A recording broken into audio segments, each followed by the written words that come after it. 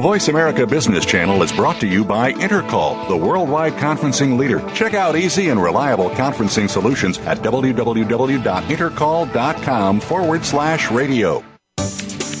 The following program is being brought to you on the Voice America Business Channel. For more information about our network and to check out additional show hosts and topics of interest, please visit voiceamericabusiness.com. The Voice America Talk Radio Network is the worldwide leader in live Internet talk radio. Visit voiceamerica.com. The views and ideas expressed on the following program are strictly those of the hosts or guests and do not necessarily reflect the views and ideas held by the Voice America Talk Radio Network, its staff, and management. All financial advice provided on this show is for entertainment and educational purposes only. The financial ideas and strategies discussed are only provided as a starting point for a conversation about money matters. With regard to your particular investments and financial strategies, consult your financial planner, CPA, or investment professional. All your financial decisions are yours and yours alone to make, and subsequently are solely your responsibility. The information that is supplied through the context of the radio program and any repurposing of its content by the host or network is a combination and collection of solid financial investment understanding, opinion, and comments. This network, show, and its host are not liable for financial strategies, outcomes that you employ in any manner that result in any kind of loss. Shares of corporate sponsors may be the subject of buy or sell recommendations in Jay Taylor's newsletter in accordance with Jay's objective opinion. Now the thing about time is that time isn't really real. It's just your point of view. How does it feel for you? Einstein said he could never understand it all. Planets are spinning through space. Smile upon your face. Welcome to the human race. Some kind of love and ride. I'll be sliding down, I'll be gliding down. Try not to try too hard, it's just a lovely ride. Welcome to Turning Hard Times into Good Times with your host, Jay Taylor. This hour will help investors fix issues and achieve personal gain. Now here's your host, Jay Taylor. Welcome to Turning Hard Times into Good Times. I am your host, Jay Taylor, and as I like to remind you each week, I am also the author of a newsletter called Jay Taylor's Gold, Energy, and Tech Stocks, and my company, Taylor Hard Money Advisors, is in partnership with Roger Wiegand, who publishes Trader Tracks, and Chen Lin, who publishes What is Chen Buying, What is Chen Selling? And we do have a special introductory, first-time, one-time only offer for all three of those newsletters. You can call Claudio Bossi in New York at 718-457-1426, 718-457-1426, or go to my website at miningstocks.com. That's www.miningstocks.com. We also would like to suggest that you go to jtaylormedia.com. There you can access this radio show very easily. Just click on the radio button. You can also access all three of those newsletters I just mentioned. You can also view some of the videos, and I have some 12 or 14 videos where I've interviewed CEOs of mostly gold mining companies. Actually, Uranium Energy, a uranium mining company, is also interviewed there. But if you're really interested in knowing the answers to the kind of questions that I ask before I decide whether or not I want to include a company in my newsletter, you can go view some of those videos, and I think there are some outstanding companies that I interviewed there, so go to jtaylormedia.com. I want to thank our sponsors for making this show economically viable. For the first hour of today's show, they are Gold Bullion Development, Crocodile Gold, Legend Gold Mines, Calico Resources, that's formerly Cobre, Brigus Gold, and Palangio Exploration. I also want to thank each of you for listening to this show and making it the #1 show on the Voice America channel. Voice America Business Channel, I should say. Now, given the natural disasters suffered in Japan that brought about the nuclear crisis in that country, this week we're going to focus a big part of this show on energy.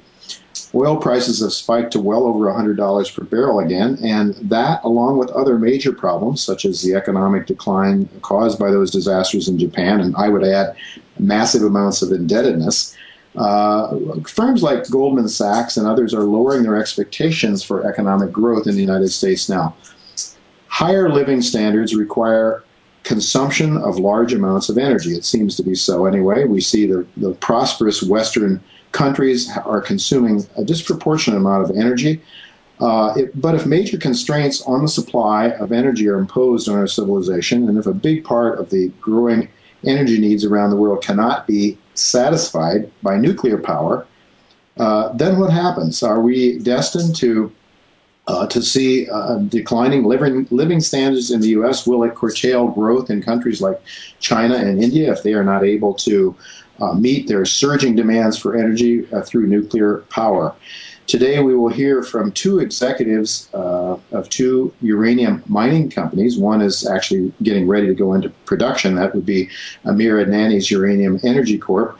Amir will be with us to talk about the uranium industry, the nuclear power industry, and he will also probably talk a little bit about uranium energy, which will be the next producer in the United States. Amir will be with me at around 3 o'clock today, New York time, and about 4 o'clock, Gil Schneider of Athabasca Uranium. It's a company exploring for high-grade uranium deposits in Canada's rich Athabasca region.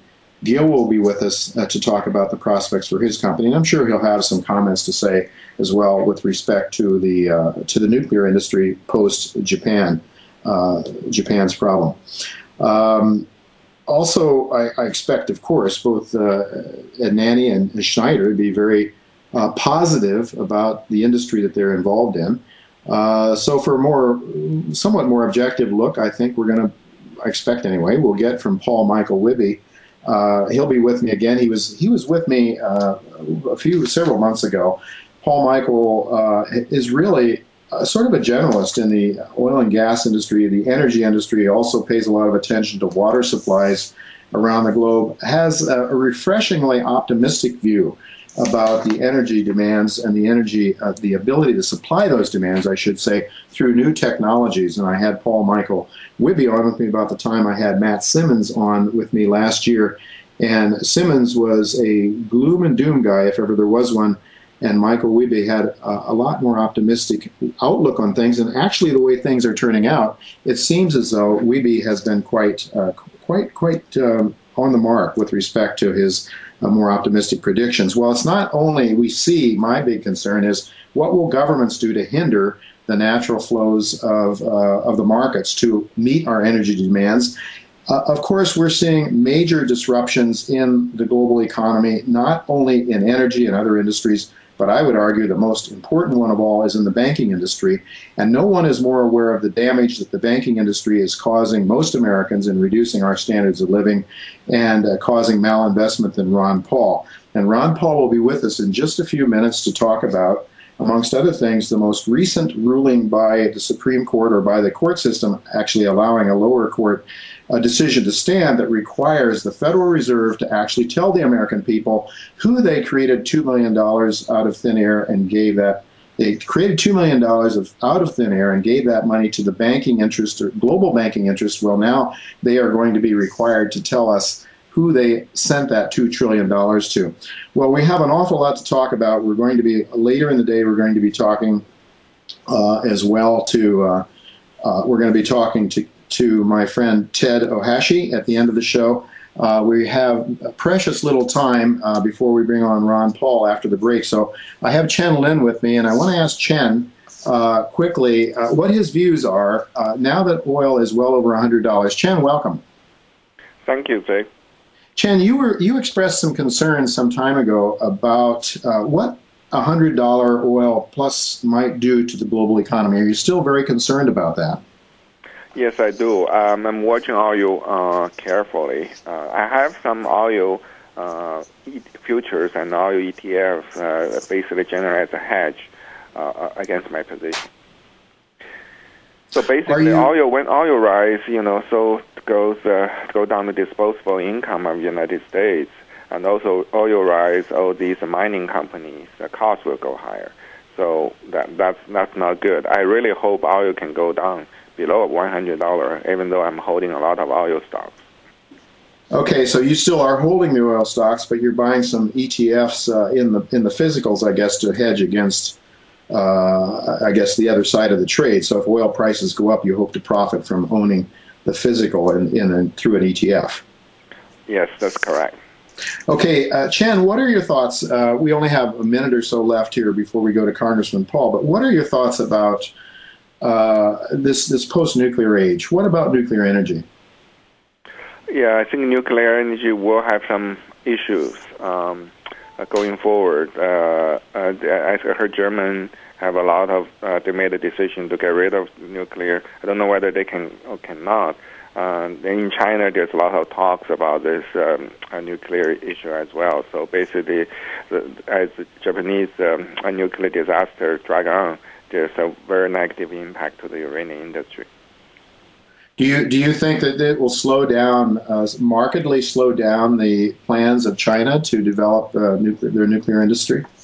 Absolutely. I think China originally came out with a freeze of the new nuclear reactors. I don't know what's the latest status.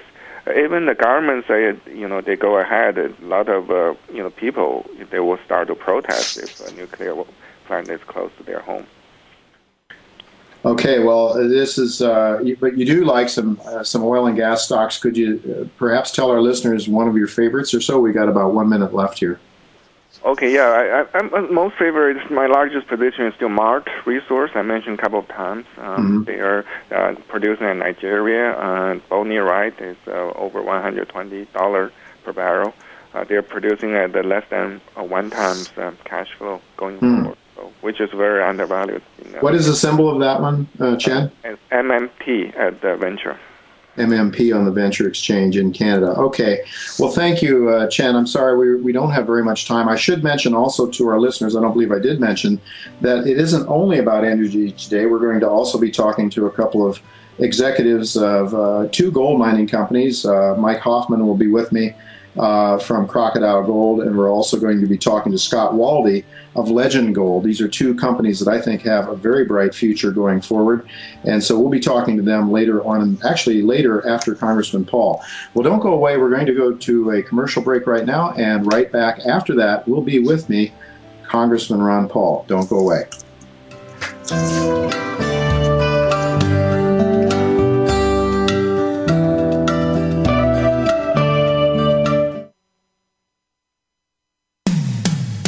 When it comes to business, you'll find the experts here.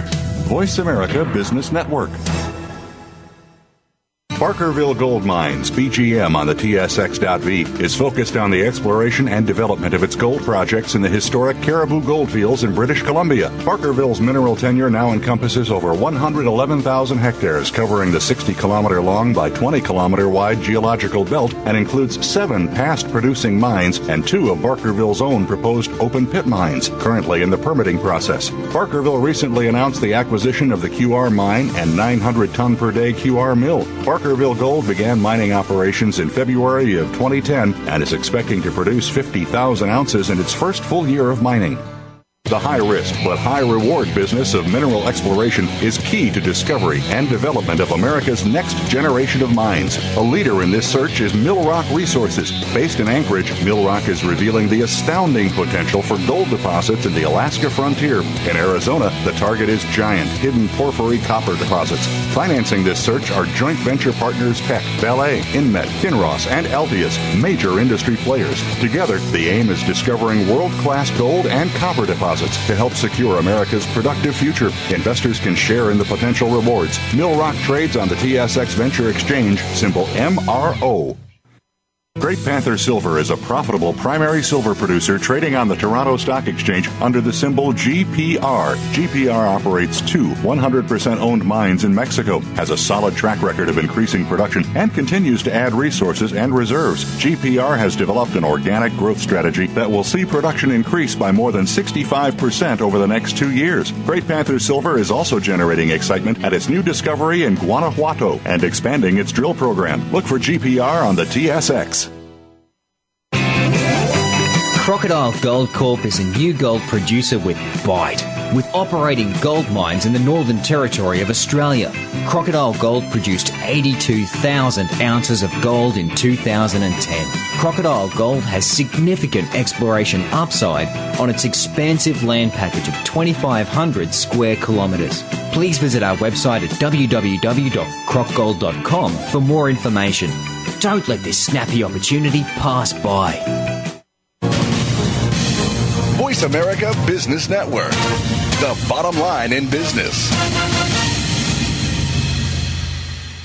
Welcome to the human race. Some kind of love and ride. I'll be sliding down, I'll be gliding down. Try not to try too hard. It's just a lovely ride. You're listening to Turning Hard Times into Good Times with your host, Jay Taylor. If you have a question or comment about today's show, Jay would love to hear from you at 1-866-472-5790. That's 1-866-472-5790. You can also send an email to questionsfortaylor@gmail.com. That's questions, the number 4, Taylor@gmail.com. Now, back to our program. Welcome back to Turning Hard Times into Good Times. I am your host, Jay Taylor, and I'm really, really pleased to have with me for a second or third time Congressman Ron Paul. He needs no introduction, that's for sure, and the time he has to spend with us is so limited, so we're going to jump right into a couple of questions I have for the Congressman. Congressman Paul, welcome again to Turning Hard Times into Good Times. Thank you, Jay. Good to be with you. Well, it's always great to hear your voice, whether it's on CNBC and increasingly on those larger mainstream channels. I'm so pleased to know that people are paying some attention to what you're saying, and your popularity has grown very dramatically since you over the last couple of years.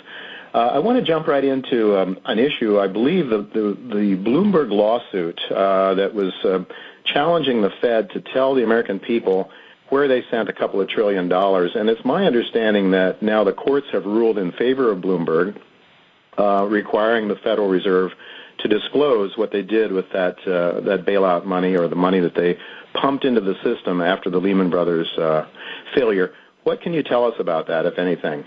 Well, I wish I could tell you a lot and tell you exactly what's in it, but I can't remember the exact number, but it's something like 29,000 pages, these spreadsheets, and it's going to be very, very difficult to analyze everything. But that, of course, was on purpose. They figured they'd make it as confusing as possible. But they did conform to the law. The courts ruled that under the Freedom of Information Act, they had to reveal this information. It's a bit ironic and a little sad that government, somebody like myself who has some responsibility, we did not achieve this, even though that's what we worked on, auditing the Fed. We had a little bit of achievement last year. But a private source using the Freedom of Information Act was able to file suit and get that. So both Fox and Bloomberg deserve some credit for doing this, and I haven't been bashful about saying that. But now the information is released to the public. We are analyzing it here.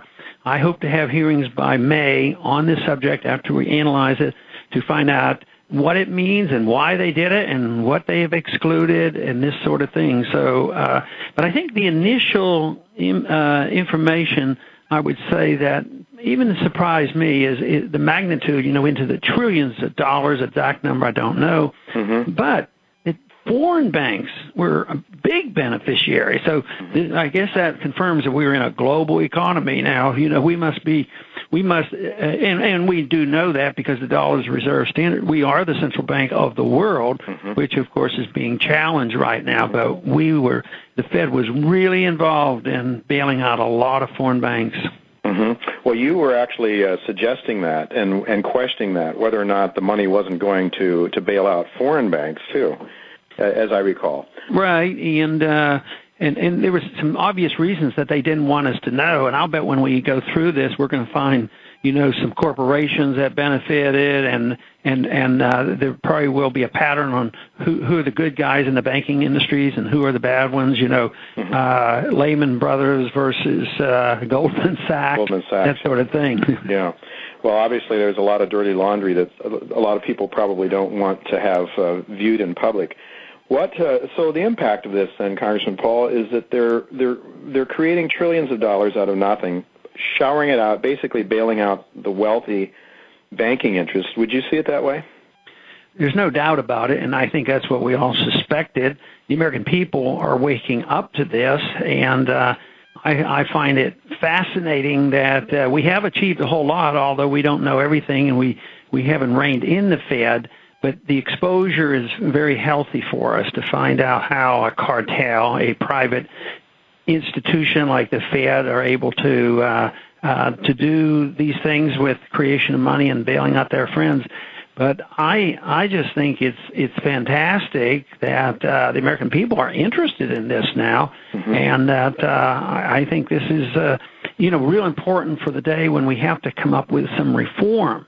So this is something the Fed resisted. The public pressure has been great. We see, it's interesting to see that the Fed chairman says, oh, well, maybe these people, we have to pander a little bit more, so we're going to have press conferences and tell them what to do. Somebody asked me the other day what I thought of that, and I said, spin. Yeah, it'll be spin. They do that in foreign policy. They have these top secret briefings about why we're going into Libya.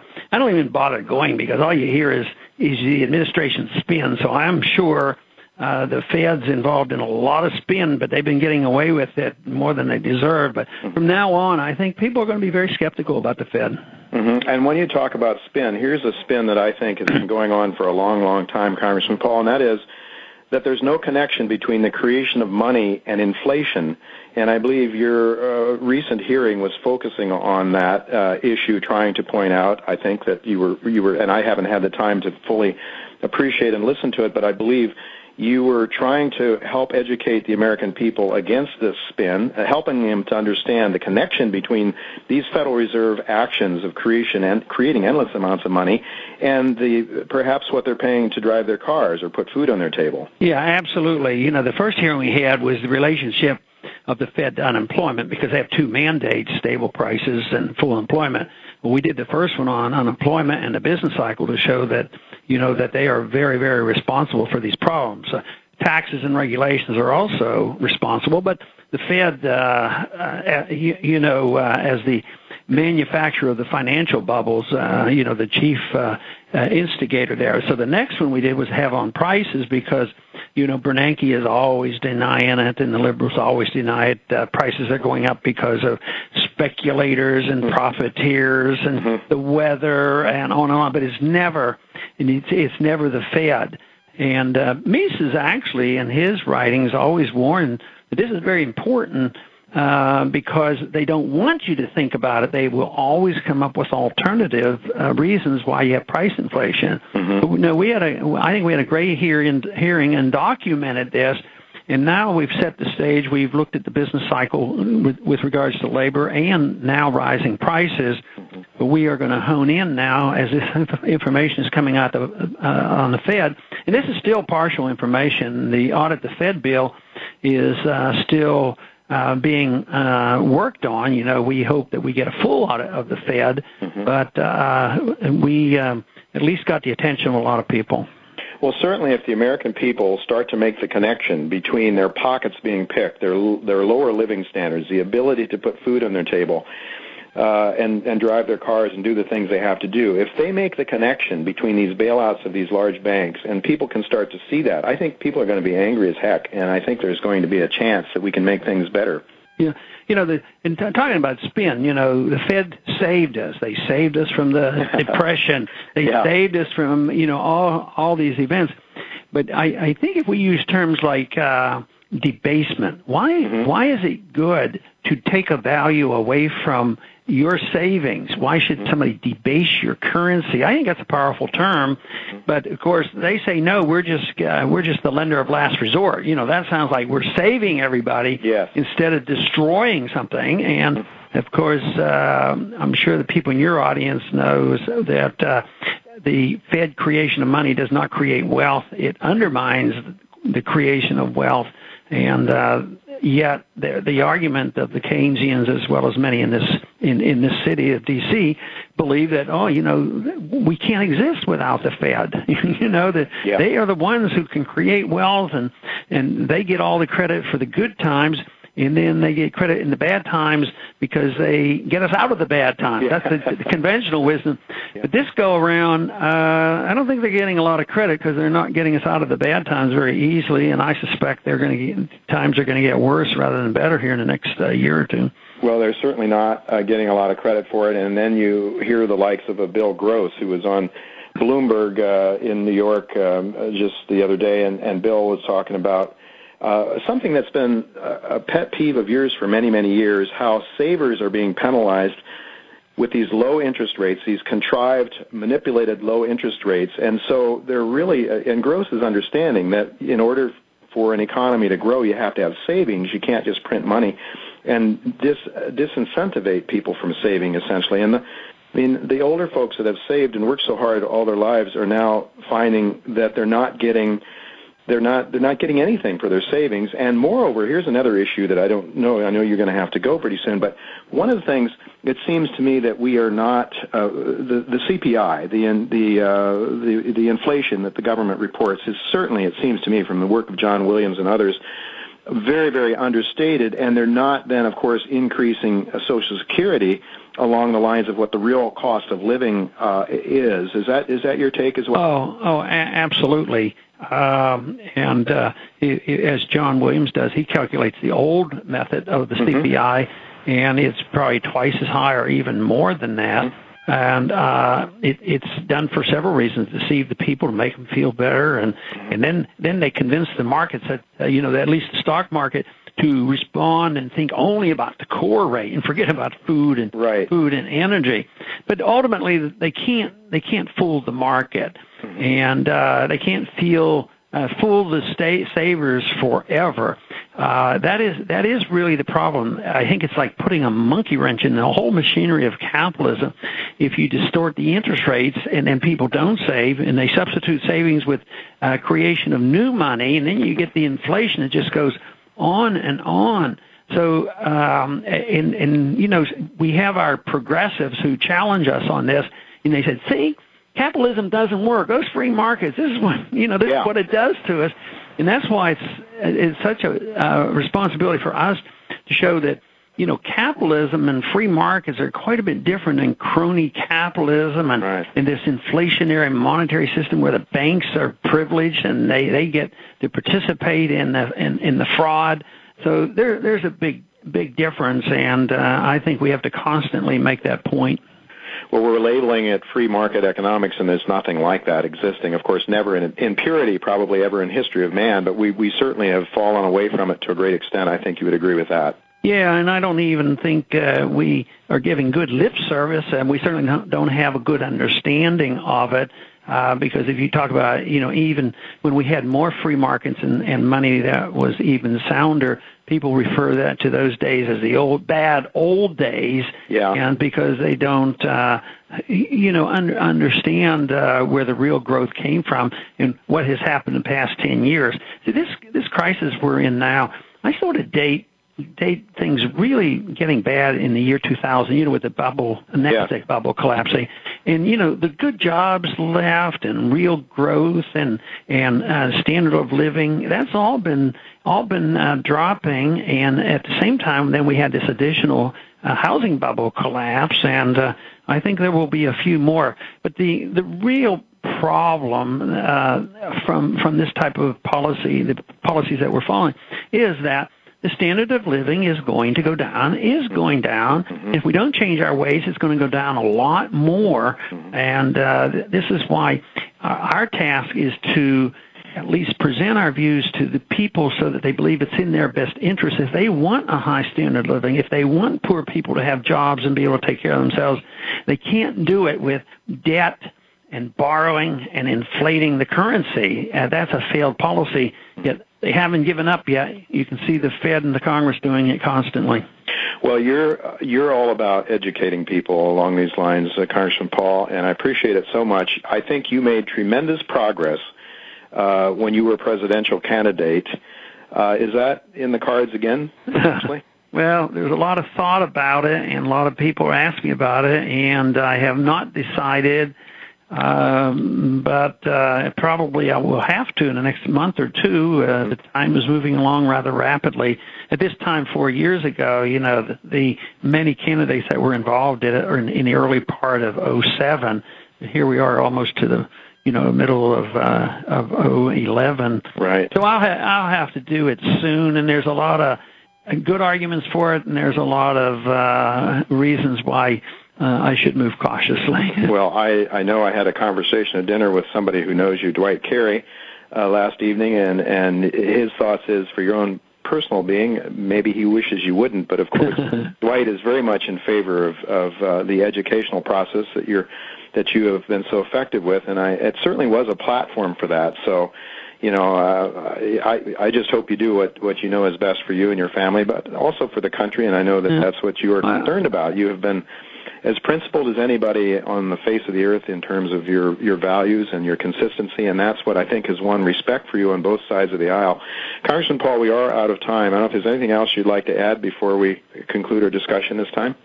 No, but just to add maybe that I was pleasantly surprised at the reception we got, last go around. Yeah. And I mentioned quite frequently that our newer generation, our younger generation, including your son, they're interested and they're understanding it, and maybe we can raise our kids to do a much better job than our generation has to restore our liberties. Excellent. Well, thank you so much, Congressman Paul, for being with us again. Folks, don't go away. We're going to be right back with Mike Hoffman. He's the president of a new gold producer in Australia named Crocodile Gold. Don't go away. We'll be right back.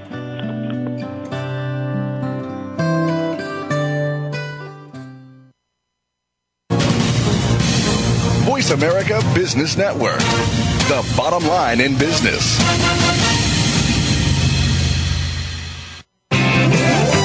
Crocodile Gold Corp is a new gold producer with bite. With operating gold mines in the Northern Territory of Australia, Crocodile Gold produced 82,000 ounces of gold in 2010. Crocodile Gold has significant exploration upside on its expansive land package of 2,500 square kilometres. Please visit our website at www.crocgold.com for more information. Don't let this snappy opportunity pass by. Barkerville Gold Mines, BGM on the TSX.V, is focused on the exploration and development of its gold projects in the historic Caribou Goldfields in British Columbia. Barkerville's mineral tenure now encompasses over 111,000 hectares, covering the 60-kilometer long by 20-kilometer wide geological belt, and includes 7 past producing mines and 2 of Barkerville's own proposed open-pit mines, currently in the permitting process. Barkerville recently announced the acquisition of the QR mine and 900-ton-per-day QR mill. Barkerville Gold began mining operations in February of 2010 and is expecting to produce 50,000 ounces in its first full year of mining. North Atlantic Resources is a gold exploration company with 3 projects in Mali, West Africa. With successful drilling programs and new discoveries made this year, we are in an excellent position to advance our premier FT project to development. We have a 43-101 compliant resource of approximately 600,000 ounces of gold, with a target to increase to over 1 million ounces. North Atlantic trades under the symbol NAC on the TSX Venture Exchange. Learn more about NAC. Go to our website at www.nac-tsx.com. Brigus Gold is a growing gold producer with expected production of about 85,000 ounces of gold this year from its Black Fox mine in the Timmins Gold District in Canada. Next door to Black Fox, Brigus has the exciting Grey Fox Pike River Gold Project. Brigus is also advancing its Goldfields project in Saskatchewan, Canada, and its promising exploration projects in Mexico and the Dominican Republic. All of its gold assets are in low-risk operating jurisdictions. Consider Brigus as your gold investment choice. Brigus is listed on the Amex and TSX under the symbol BRD.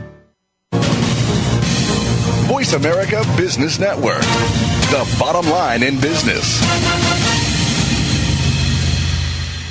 Welcome to the human race.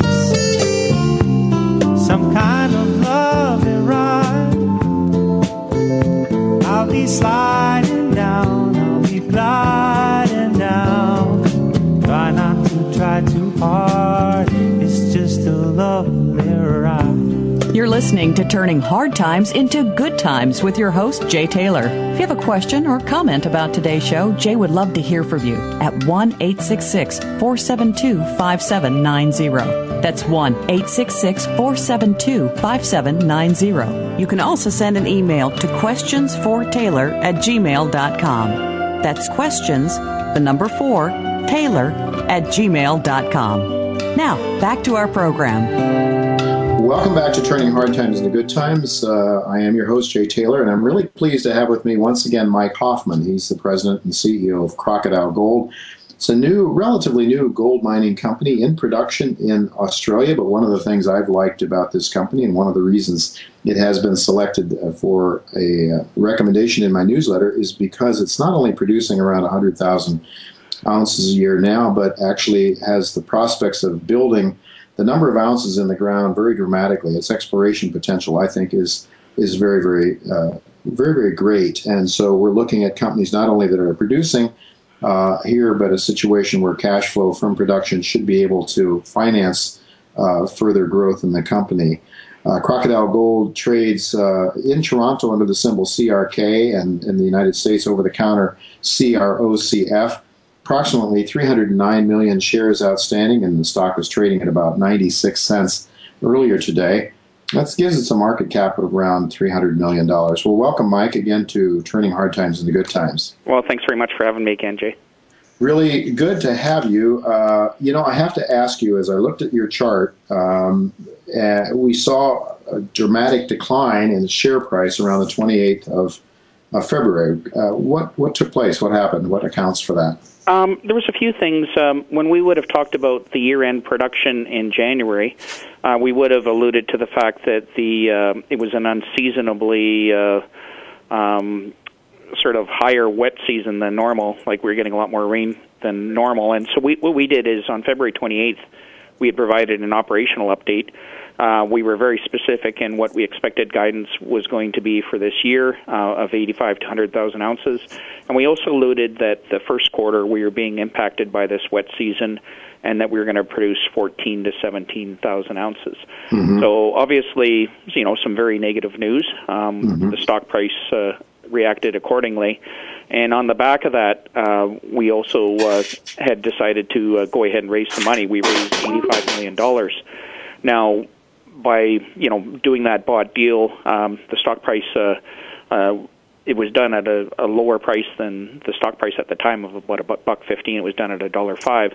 So those two events over those 2 days had dropped the stock price. And so it's been trading, I guess, anywhere the low 86 to about 96 cents since then. Obviously not a lot of news since we closed the financing, but interestingly enough, that financing came with a half warrant. And when this was priced, it was 99 cents attributed to the share and 6 cents for the half warrant. And actually that warrant has been trading equivalent on the half warrant about 12 to 15 cents. So it's actually been trading very well, where the stock price hasn't been trading as well. But when you look at it combined, it's sort of trading fairly close to the offer price over the last few weeks. So, what we need to do is we need to get some positive news. We're coming out of the wet season. Production's returning back to normal. We'll have some exploration news, and I think the progress in Cosmo, I think that will help the stock price rebound. And obviously, we want to do everything we can to make that happen. Mike, could you explain maybe to our listeners and to me as well, what specifically, what does a wet season do to your operations? How does it hinder your operations? Well, normally there's two seasons really in Northern Australia, wet season, dry season. The wet season goes from October to the end of March, and you get monsoonal rains, the things you hear about that hit India. We get those, and then it's completely dry. It's almost desert conditions the rest of the year. So normally we get about 1.2 meters, or if you're looking at it in feet, about 4 feet of rain during that wet season from October to March. This year we got over 9 feet. So It's the worst wet season in 70 years. I was there in Australia a couple weeks ago. Everything's saturated everywhere. Even the main highway, there's a lot of potholes in the main highway because the base of the highway is saturated, so as the big trucks go over, they break up the road. So it's no permanent infrastructure issues as far as we're concerned, but some of the surrounding mines, there's a uranium mine, Ranger Uranium. It's been shut down 3 months, and I've heard rumors that it may be shut down a few more months. So it is affecting businesses. We all heard about the floods in Queensland in early January and some of the cyclones that have hit. But, it's one of those unusual weather events, and, we prepare for it going into it by having a stockpile of ore. But with this being a little more unusual, that stockpile sort of ran out the end of January. Okay, so it basically just hinders your mining capability, the ability to go in and mine open pit as well as underground? Yeah, it didn't affect the underground at all. It really affected the open pit where, was two issues. One, when you get the worst of these rains, you can't travel on the roads. The equipment breaks the roads down.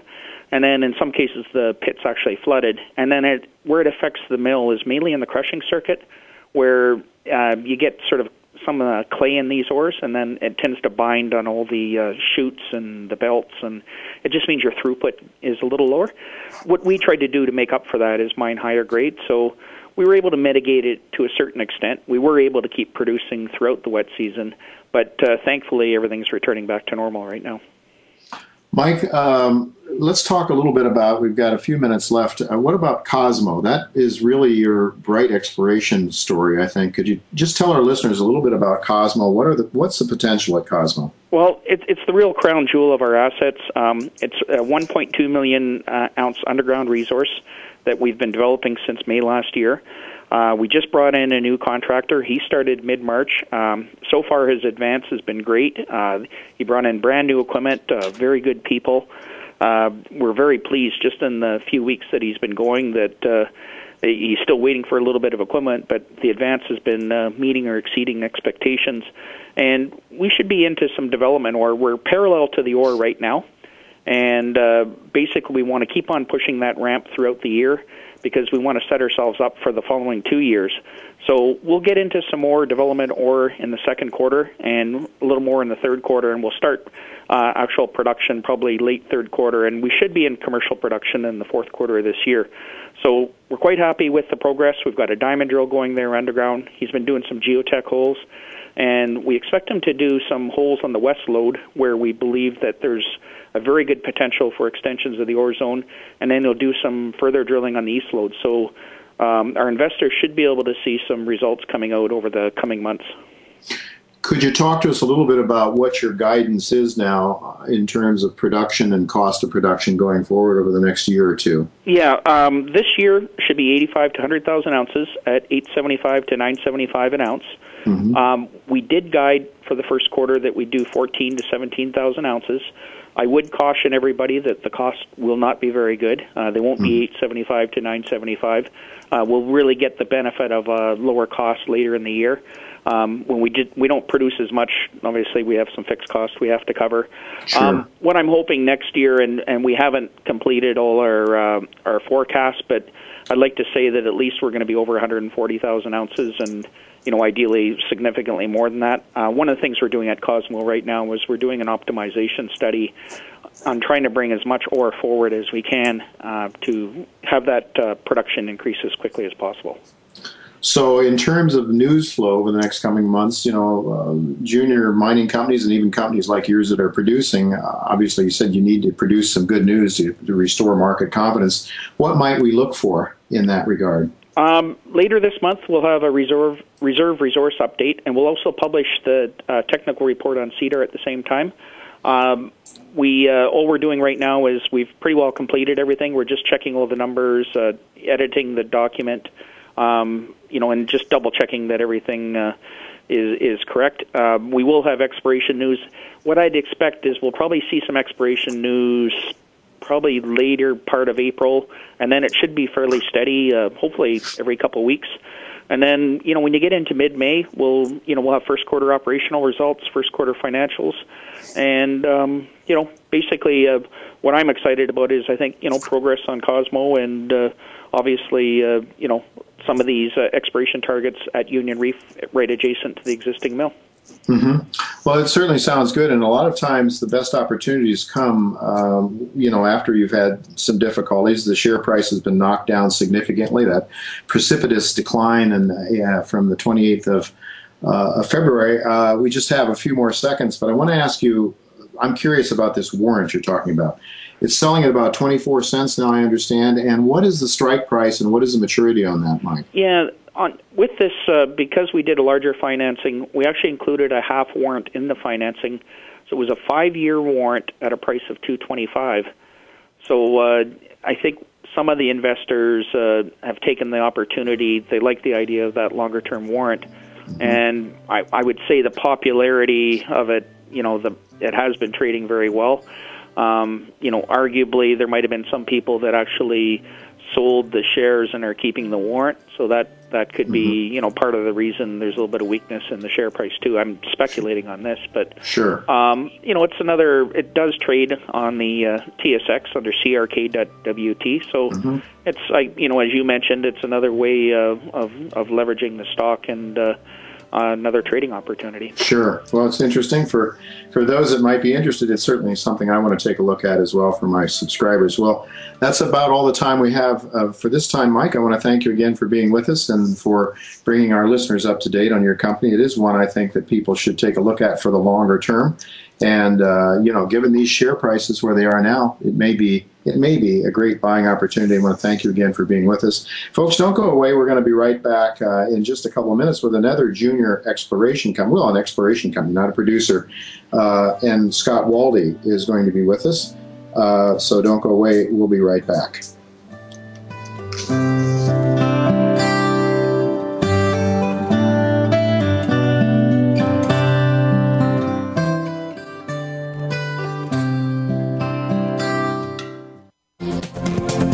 Business community's first choice in Internet Talk Radio. Voice America Business Network. Barkerville Gold Mines, BGM on the TSX.V, is focused on the exploration and development of its gold projects in the historic Caribou Goldfields in British Columbia. Barkerville's mineral tenure now encompasses over 111,000 hectares, covering the 60-kilometer-long by 20-kilometer-wide geological belt, and includes 7 past-producing mines and 2 of Barkerville's own proposed open-pit mines, currently in the permitting process. Barkerville recently announced the acquisition of the QR mine and 900-ton-per-day QR mill. Barkerville Gold began mining operations in February of 2010 and is expecting to produce 50,000 ounces in its first full year of mining. Great Panther Silver is a profitable primary silver producer trading on the Toronto Stock Exchange under the symbol GPR. GPR operates 2 100% owned mines in Mexico, has a solid track record of increasing production, and continues to add resources and reserves. GPR has developed an organic growth strategy that will see production increase by more than 65% over the next 2 years. Great Panther Silver is also generating excitement at its new discovery in Guanajuato and expanding its drill program. Look for GPR on the TSX. North Atlantic Resources is a gold exploration company with 3 projects in Mali, West Africa. With successful drilling programs and new discoveries made this year, we are in an excellent position to advance our premier FT project to development. We have a 43-101 compliant resource of approximately 600,000 ounces of gold, with a target to increase to over 1 million ounces. North Atlantic trades under the symbol NAC on the TSX Venture Exchange. Learn more about NAC. Go to our website at www.nac.tsx.com. Crocodile Gold Corp is a new gold producer with bite. With operating gold mines in the Northern Territory of Australia, Crocodile Gold produced 82,000 ounces of gold in 2010. Crocodile Gold has significant exploration upside on its expansive land package of 2,500 square kilometres. Please visit our website at www.crocgold.com for more information. Don't let this snappy opportunity pass by. The business community's first choice in Internet Talk Radio. Voice America Business Network.